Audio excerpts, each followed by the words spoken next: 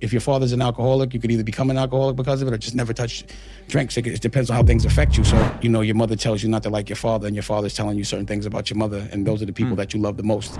In a way, in terms of how you should treat people, how you should lead in love, how you should be someone that is... Ruslan.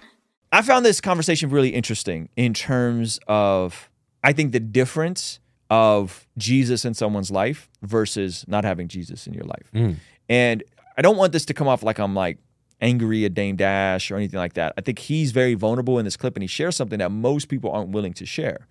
And it's about breaking the cycle of the past traumas that you come with, okay? And so when we're talking about not repeating the same mistakes, not going down the same path maybe our parents went down, in my opinion, the transformative power of Jesus is what separates the Christian from the non-Christian, right? You could have all the awareness, you could have all the trauma engagement, all the therapy, all that kind of stuff, and still not have the change of heart, change of the fabric of who you are, which I believe is the ultimate miracle, is being born again. And that can have ramifications on your life. And so I wanted to point this out. This is from a channel called The Diary of a CEO. It's a really brilliant interview. This gentleman also had a dope interview with Gary Vee that I thought was really refreshing. Your job as a parent is to make sure your children never have to go through the same problems that you went through. It's to break cycles. But first, you kind of have to understand what that cycle is. So as an adult that had children, I was, I ain't going to like shit my dad, but if I were him, I would have been in my life a little more. And you can look at there's this thing like, if your father's an alcoholic, you could either become an alcoholic because of it or just never touch drinks. It depends on how things affect you. So hopefully you guys have all heard this, right?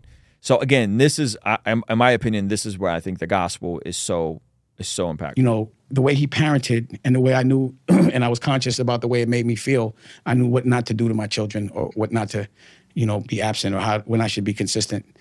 The cycle that I've wanted to break was that cycle where, your mother tells you not to like your father, and your father's telling you certain things about your mother, and those are the people that you love the most. And the only thing you want as a child is for your parents to get together. That's all you want. Only thing you want as a child, he's talking about growing up in a divorced home, is for your parents to get together, for your parents to be together.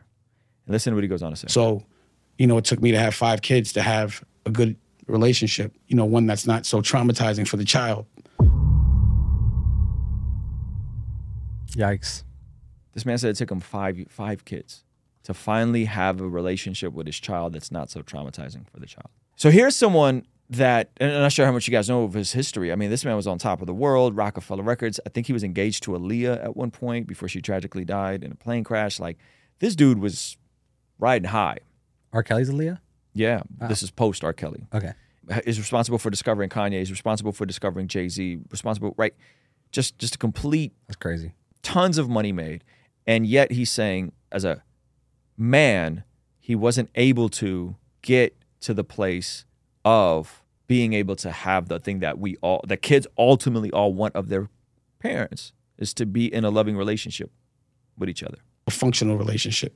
When I talked about that word functional, before you go to flourishing, you want to go from dysfunctional to functional. Before you jump to flourishing and you want to be successful and do all these things, make sure you're first functional. Because if you're dysfunctional to flourishing, what good is it to gain the world and lose your soul? That's what he said. It took me 5 to be 50 to get there.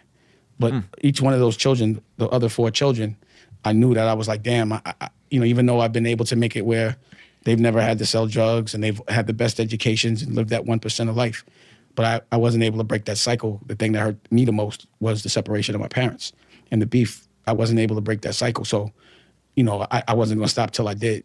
It was almost like with every child, I became a better parent. But knowing that the breakup of my mother and father affected my mother for the rest of her life, which affected me, you know what I'm saying? And I didn't want to ever do that to my children. And then also, being a visiting dad is whack.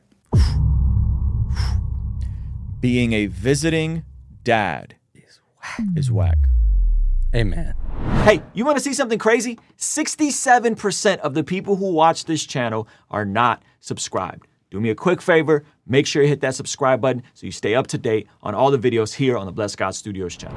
Love Jesus so that you don't have to keep having kids so that you can become a better father. Like, love Jesus so you can have kids for the kids' sake and not so like, let me try again. He's like, let me try another one. He said, I wasn't going to stop until I got it right. But there's like, But if you don't have a specific guardrail, Yeah. like the scriptures, like a man is to love his wife the way Christ loved the church, a woman is supposed to submit to her husband the way the church submits to Christ. If you don't have no pathway and no guardrails of how to navigate life, then experience becomes your teacher. Yeah. Yes. Natural law. Natural law. Like- You just like- keep trying over and over until you figure it out. Instead of saying, well, wait a minute, I don't want to be like my parents. I don't want to be like the 40% of couples that are divorced. I don't want to be like them. Oh, you mean to tell me there's these ancient truths that have been right all along and are the bedrock of civilization and how we've done relationship and marriage?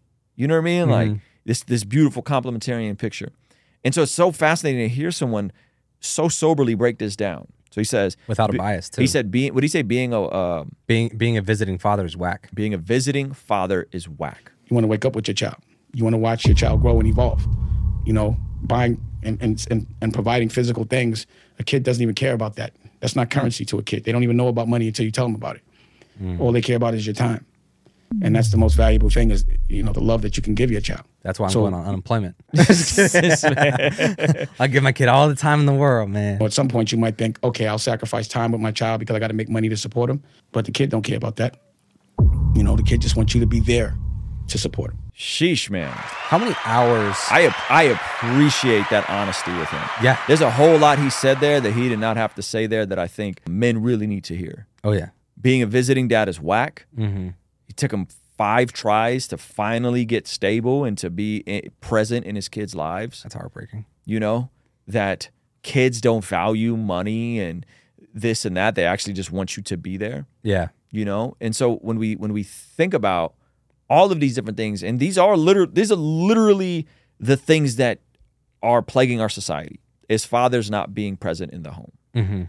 Fathers not being engaged with their kids. Fathers not being active. And the truth is, if you are born again, you have new desires, new heart, new trajectory, new worldview, new paradigm. Yeah. And you have guardrails in a way in terms of how you should treat people, how you should lead in love, how you should be someone that is not just consumed with yourself. And that ultimately positions you to break that cycle. And even though there was a desire for him to break that cycle, you know what I mean? He still didn't have the capacity and the tools to do it, which sucks. How many hours should a father be present? Like, I wonder if there's a study on this. For a father to be present each day, for there to be like no more diminishing returns. Like, because obviously there's a lot of value in working, providing for your family. Like that should be top priority. But also, to his point, you don't want to overwork to the point where you're not there. Yep. So I wonder if there's a study that shows, like, if you're home and active and present for a few hours, like, is it 2? Is it 3? Is it 1 hour? Is it?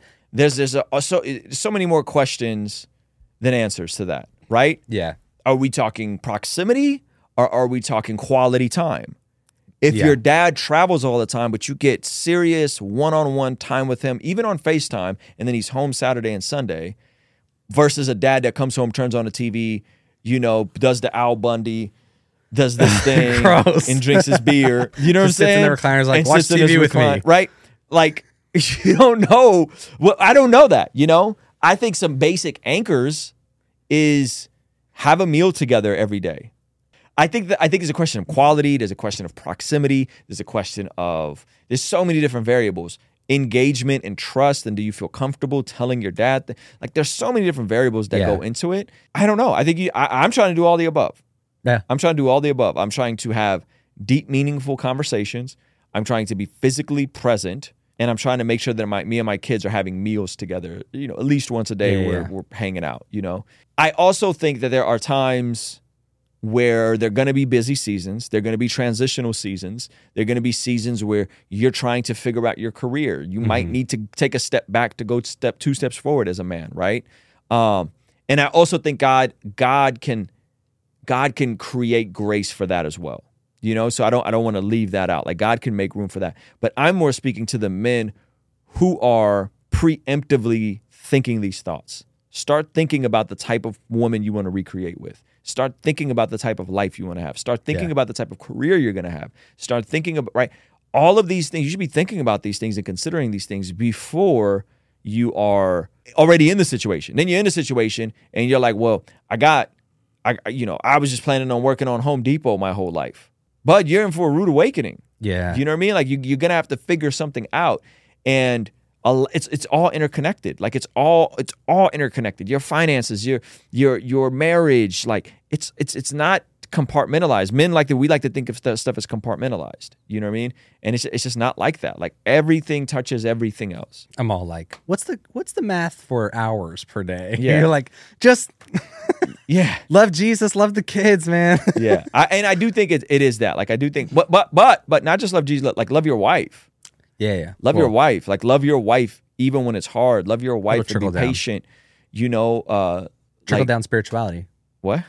Like trickle down economics. Trickle down spirituality. Trickle down spirituality. Love You Jesus and let all the other stuff that he talks about fall into line. Yeah. Hey, this clip is from our daily after party stream. If you enjoyed it, consider signing up for our Patreon community for only $5 a month, where you get access to the replays of our daily after party streams, as well as the uncut extended versions of our podcast, Discord access that's private, and a discount code for our merch store, only $5 a month. And ultimately, it's the best way to help us contextualize the gospel of Jesus using media, podcasting, and of course, YouTube. The link for that is in the description or in the pinned comment. The perks are amazing. You should get on there. It's only $5 a month. I'll see you over there, all right? Peace.